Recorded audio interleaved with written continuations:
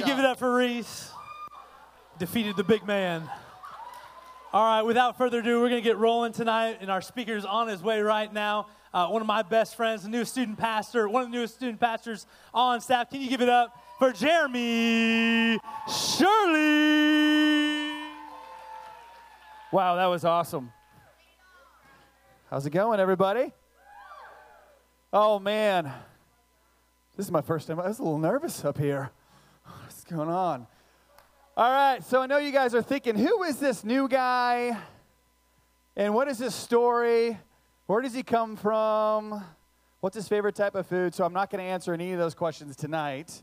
But as we go on, I will share more of my story. But real quick, I do want to introduce you to my family. Can you guys bring them up real quick? My family. 3, 2, 1, go. There's my family. Everybody say, oh, thank you. Thank you. Make me feel better. Cool. I love her, too. She's amazing. I'm going to tell you a good story about her in a minute. All right, so real quick, this is Israela. Everybody say Israela. Awesome. You spell that Israel with an A. We made it up, and we patented it. You cannot use it unless you pay a very handsome donation to PastorShirleyRocks.org, and I will gladly let you use those rights. A little corny joke for an old man. I'm getting used to this young stuff here, so give me some grace. Anyway, so Israela is the apple of Daddy's eye. She is amazing. She's got an amazing personality, absolutely nothing like me, absolutely nothing like her mom. We're still trying to figure out where her personality is, but we're with some really good friends this weekend. I won't tell you who they were. Pastor Trent, Pastor Tori. Did you catch that? Anyway, we're with them this weekend, and we had a lot of fun with them, and I'm probably going to spill the beans here, and I'm just only making this up as I go, Trent, so don't hurt me later. But after he's hanging out with Israela, he looked over to Tori, and he said, yep, I want one. Yeah. Right, Trent? All right, so that's Israela. Everybody say Jaden.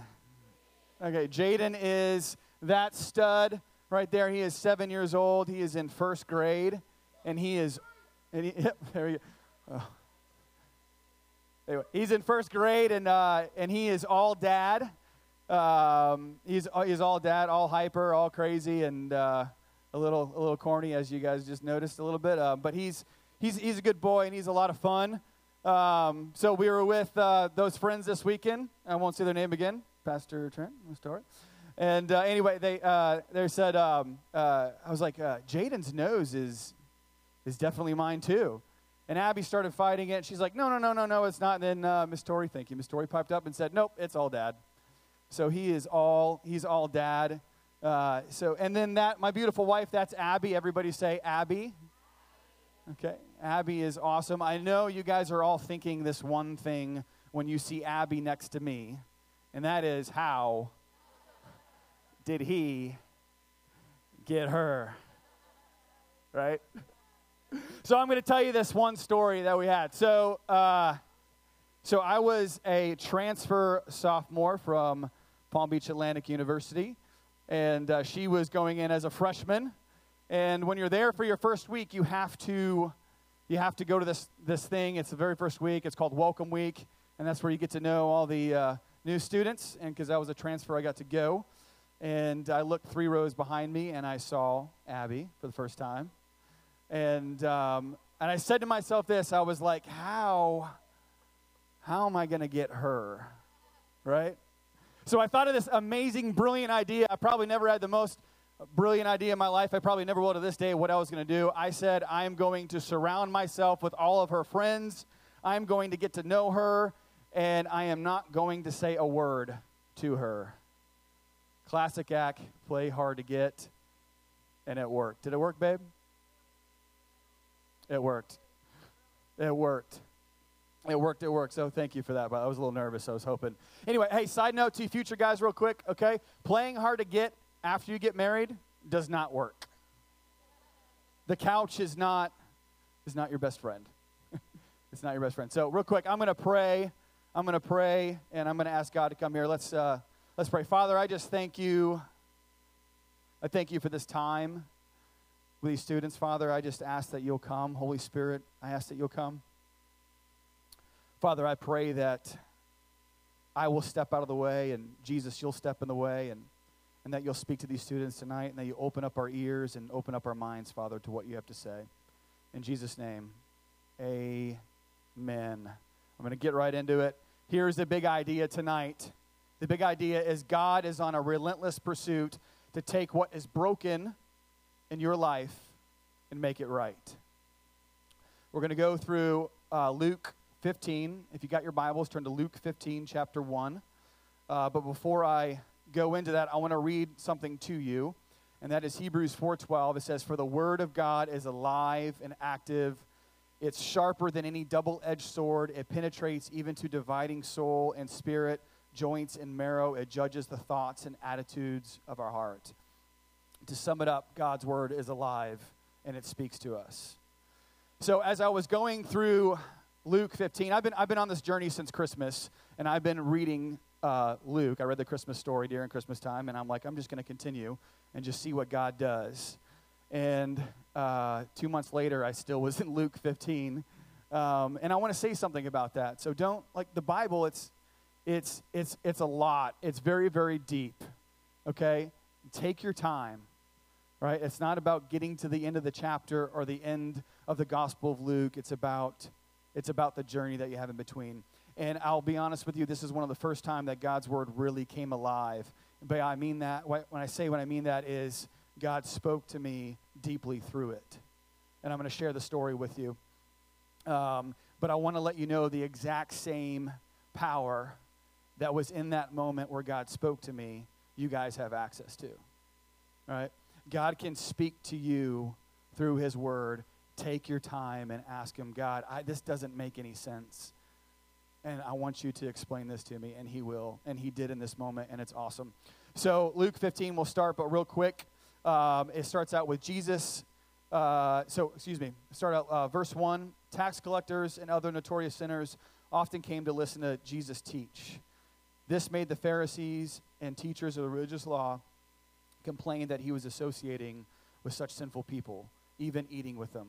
So remember what Miss Julia talked about last week with the tax collectors, right? The tax collectors were no bueno to the Jewish people, even so to the religious leaders of the law at the time. So the tax collectors worked for the Roman government, so they took from the Jews and they gave to the Roman government. And in between, they obviously had to pay themselves too, so they sometimes would take more, a lot of times would take more. So the Jewish people despised them completely, especially the religious law teachers. And they saw Jesus with him the entire time, and they said, why? This is making us frustrated. So Jesus told them this story. So he saw what was going on. He piped up, and he told them this story. If a man has 100 sheep, and one of them gets lost, what will he do? Won't he leave the 99 others in the wilderness and go to search for the one that is lost until he finds it?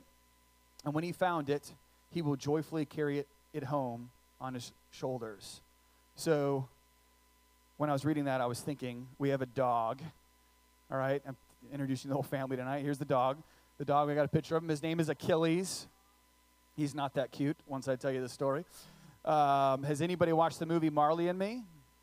Yeah, okay, if you haven't, go watch it. He's worse than Marley.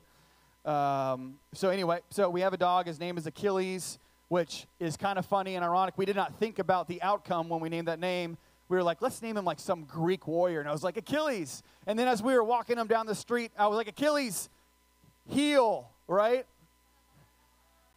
We did not, no, I'm being serious. It sounds really quirky, but it's legit. And then the light came on, and it was like, you knucklehead, you just named your dog Achilles, and when you tell him to heel, everybody's going to look at you like you're crazy. Legit story, but we liked it so much we didn't. So here's the challenge. Here's a challenge with Achilles. So Abby and I met West Palm Beach, okay? Has anybody been to West Palm Beach? Raise your hand if you've been to West Palm Beach, okay? It is the ritzy of the ritzy of the Ritz. Case in point, Donald Trump has a huge house there with a bunch of Rolls Royces, all right? So you can imagine a dog like Achilles, like he was. He's big. He's 100-plus pounds. He would go and he would get loose, right? Just like the shepherd and the sheep would go get loose, right? So I would run around Palm Beach screaming at him and Abby, because it was her dog, right? That's ironic how that works. And there would be Rolls Royces driving by, and I would be thinking oh my goodness, if this massive dog hit a Rolls Royce, what would happen to me? But God was gracious. God was good, and he did not hit any cars, at least those cars. He did one time hit a car. He hit the car, not the car hit him. That's how crazy this dog is. But that's another story for another time. But I would tell you this, when I would get him back, I would then put him on my shoulders because I didn't want to drag the dog a half a mile down the road back to my house, right? So here's a picture that Abby took of me when I was young, okay? And I was not doing anything silly to all you judgmental people out there. I was just simply smiling, okay, and a little bit upset. I was trying hard to smile at the dog that was there, and you're probably thinking, wow, he was really skinny. And yes, it's true, I was a lot skinnier than I was then. But anyway, so I would put him on my shoulders, but I promise you I was not joyful at all.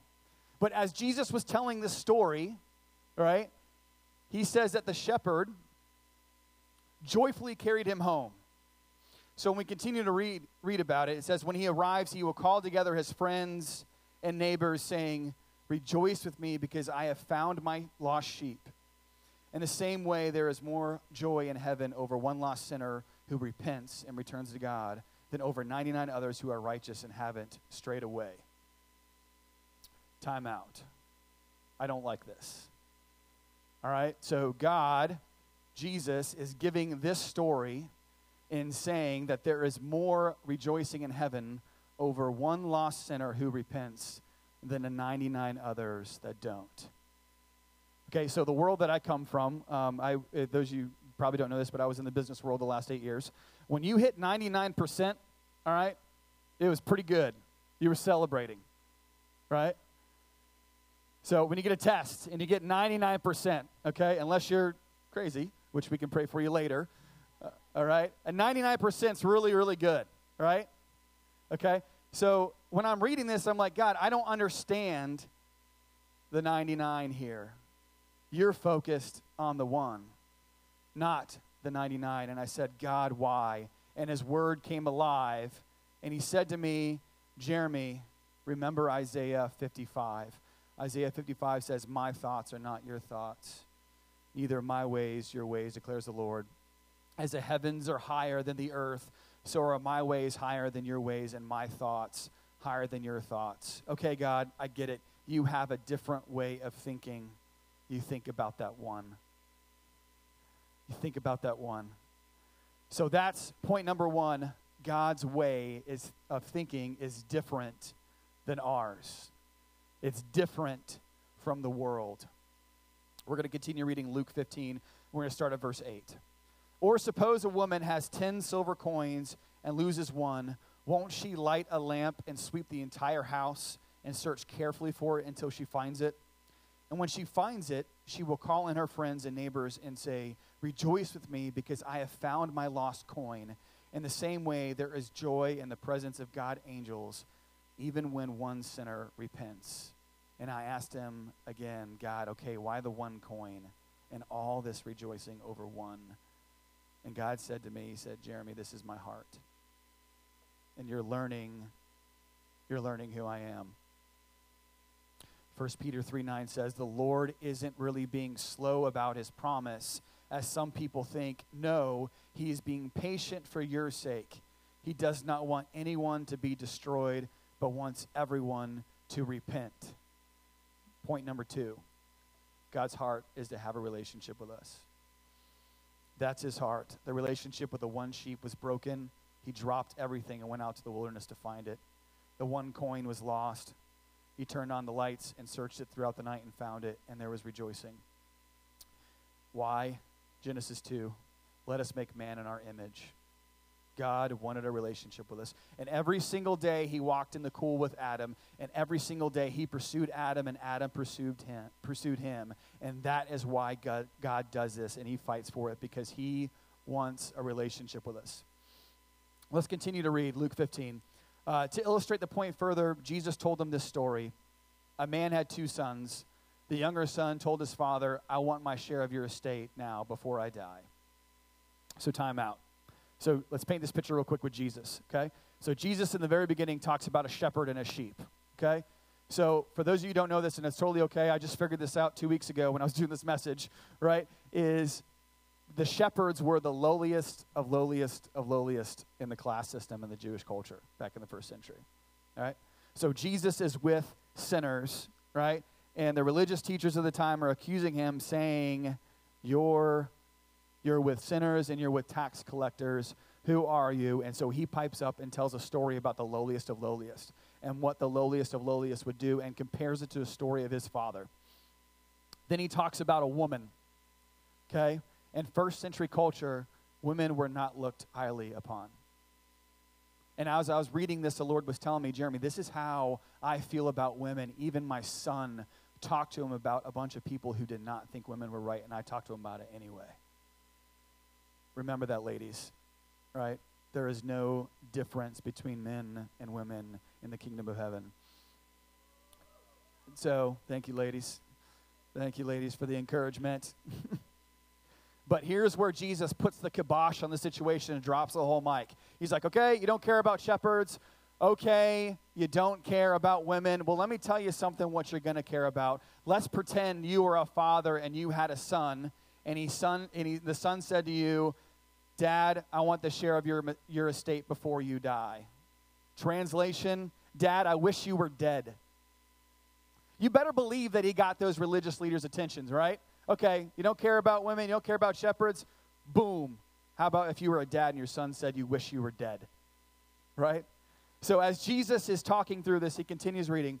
So his father agreed to divide his wealth between his sons. A few days later, his younger son packed all his belongings and moved to a distant land, and there he wasted all his money on wild living. Translation, Junior went to Vegas, right? You guys are amazing up front. Nobody else is laughing at my humor. I'm laughing inside. My wife thinks I'm funny, so that's all that matters, I guess. So anyway, he persuaded, thank you. He persuaded a local farmer to hire him, and the man sent him to the fields to feed the pigs. The young man became so hungry that even the pods he was feeding the pigs looked good to him. Next translation, this was becoming a really long hangover. Right? One of those. That's what's going on here. All right. And when he finally came to his senses, he said to himself, at home, even the hired servants my father had enough food to spare, and here I am dying of hunger. I will go home to my father and say, Father, I have sinned against both heaven and you. I am no longer worthy of being called your son. Please take me as your hired servant. All right, so let's recap what Junior's done so far. Right? Junior said, Dad, I wish you were dead. Junior took his dad's inheritance. He wasted it all on wild living. Junior started feeding the pigs, all right, and not getting anywhere and starving. So now he's coming to his senses and saying, okay, I'm just going to tell my dad I'm going to be one of his servants. He's got to take me back. I want to ask you this. Would your father take you back? All right. I was even thinking about this with my son. I'm like, would I do that? But guess what? Your heavenly Father would take you back. In fact, this is what he said. So when he returned home to his father, and while he was a long way off, his father saw him coming. Filled with love and compassion, he ran to his son, embraced him, and kissed him. His son said to him, Father, I have sinned against both heaven and you. I am no longer worthy of being called your son. But his father said, servants, quick, right? So the father cut him off and said, no, quick, right? So I was thinking about this. Why was it, why did you do this, all right? Why was it like this? And the Lord said to me, Jeremy, the father knew the son. That's why he was looking for him a long way off. He knew he was going to come home. And he knew what his son was going to say, and he interrupted and said, no, quick, let me interrupt you. Bring the finest robe in the house and put it on him. Get a ring for his finger and sandals for his feet, and kill the calf we have been fattening. We must celebrate with a feast, for the son of mine was dead and now has returned to life. He was lost, but now he was found. Wow. So then the party began, right? What Jesus talked about, the party in heaven. So the party began. The older brother came back and he heard the music and the singing and the dancing, and he asked his servant, what's going on? Your brother is back, he was told, and your father has killed the fattened calf. We are celebrating because of his safe return. The older brother was angry and wouldn't go in, His father came out and begged him, but he replied, all these years I've slaved for you and never once refused to do a single thing you told me to do, and all that time you never gave me one young goat for a feast with my friends. How many of you have a sibling that always gets everything? Right? Well, this is what the older brother thought. This guy gets everything. Dad, he basically told you he wanted you dead, and you bring him back and throw a party. Let's continue reading. And he says, yet this son of yours comes back after squandering your money on prostitutes, and you celebrate by killing the fattened calf. His father said to him, look, dear son, you have always stayed by me, and everything I have is yours. We have to celebrate this day, for your brother was dead and has come back to life. He was lost, but he was found. Wow. Wow. Okay, this is crazy. I'm going to go ahead and call Pastor Caleb up. This is an amazing, beautiful story. See, if you look at this, out of all the people that got hurt, who got hurt the most? The son? Nope. The brother? Nope. The sheep? Definitely not. The other sheep? Nope. The father got hurt the most in this whole entire thing. But here's what drove me crazy is I asked God, again, I don't understand why the 99? How come the oldest didn't get anything too? Where is the promise of faithfulness? God, why do I have to remain faithful? Because from what you're telling me in this story right now is I can go and I can do whatever I want. I can go to Vegas and go crazy. I can go out and party. I can go and live an impure life with my boyfriend or girlfriend. I can go out and do whatever I want, but yet you'll take me back. So where is the faithfulness at? Where's the crazy story? And God said to me, Jeremy, what was the ending? And I read the last verse. When the father said, son, you have always stayed by me, and everything that I have is yours. Right? Think about that for a second. That's the promise of faithfulness. That when we are faithful, when we don't go away from the 99, when we don't become a lost coin, when we don't tell our parents or our Heavenly Father that we wish you were dead, He's like, no, here's the reward, is everything that I have is yours. He owns the cattle on the 1,000 hills. He created this entire universe, and He's giving us that promise for faithfulness. So to recap, God's way of thinking is different than ours. God's heart is to have a relationship with us. And the last point is God rewards the faithful. Right? Okay, so I don't understand. Why? Why does He reward the faithful? Why does He go out and cause the sheep and find the lost sheep? Why? And I'll tell you this. Like I said in the beginning, God is on a relentless pursuit to take what's broken in your life and make it right. I want you guys to stand up and come forward. We're going to worship here in a minute. I want to say a couple things and pray over you.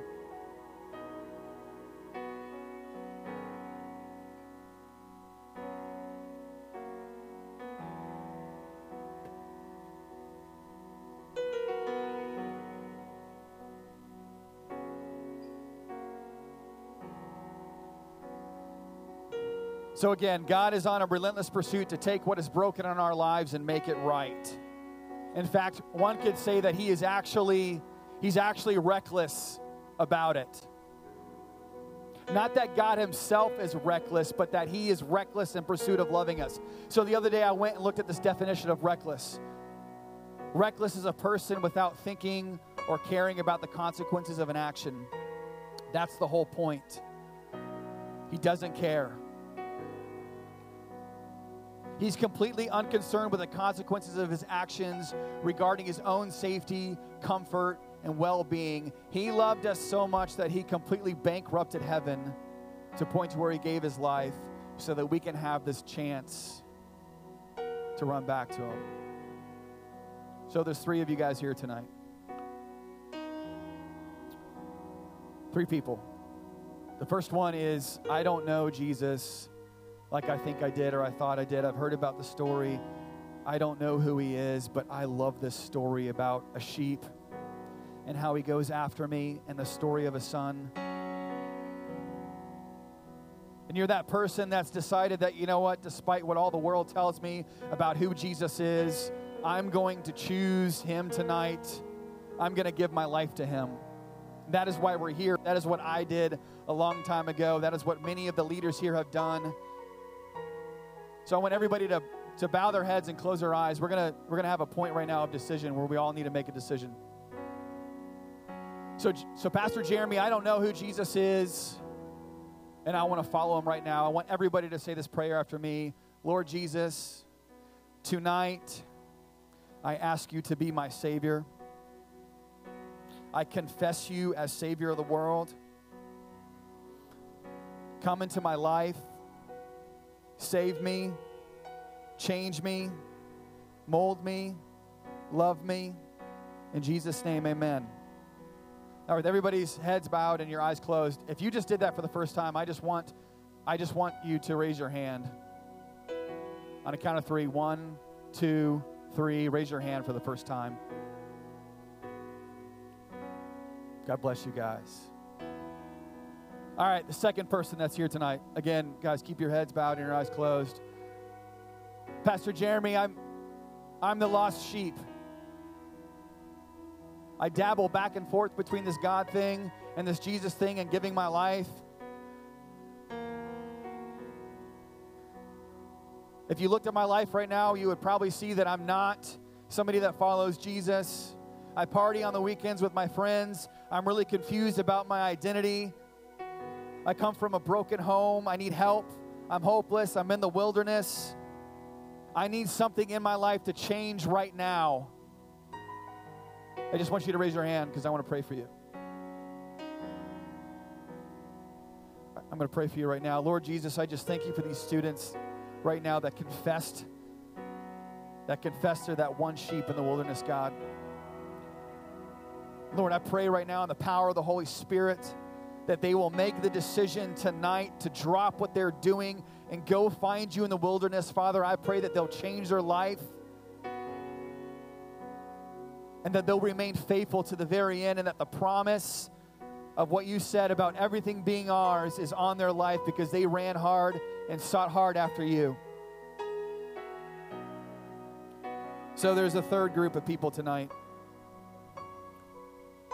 That is, Pastor Jeremy, I've been faithful. I know Jesus. I'm pure. I don't party. But I just don't feel him right now. I don't understand why I need to be faithful. I want to go live my own life. I need encouragement. I want you to raise your hand for me. 1, 2, 3. Raise your hand. I'm faithful, but I need to be restored. I need encouragement. I'm going to pray for you. Lord Jesus, I thank you for these students that are here tonight. Father, I pray right now that you'll encourage them. I pray in this song, Father, that they'll be reminded that you are reckless for them, God, that you love them so, so, so much, and that you sent your Son to come here and to save all of us, God. And I pray that they will not walk away from this place tonight, not confessing that they know you, Father, and declaring that you are God. And that you are relentless and you are on a pursuit to take whatever's broken in us in our lives, God, and make it right. I pray in the name of Jesus that right now that we worship you with all our voices, with all our might, and that we don't forget how awesome that you are. In Jesus' name, amen. Let's worship.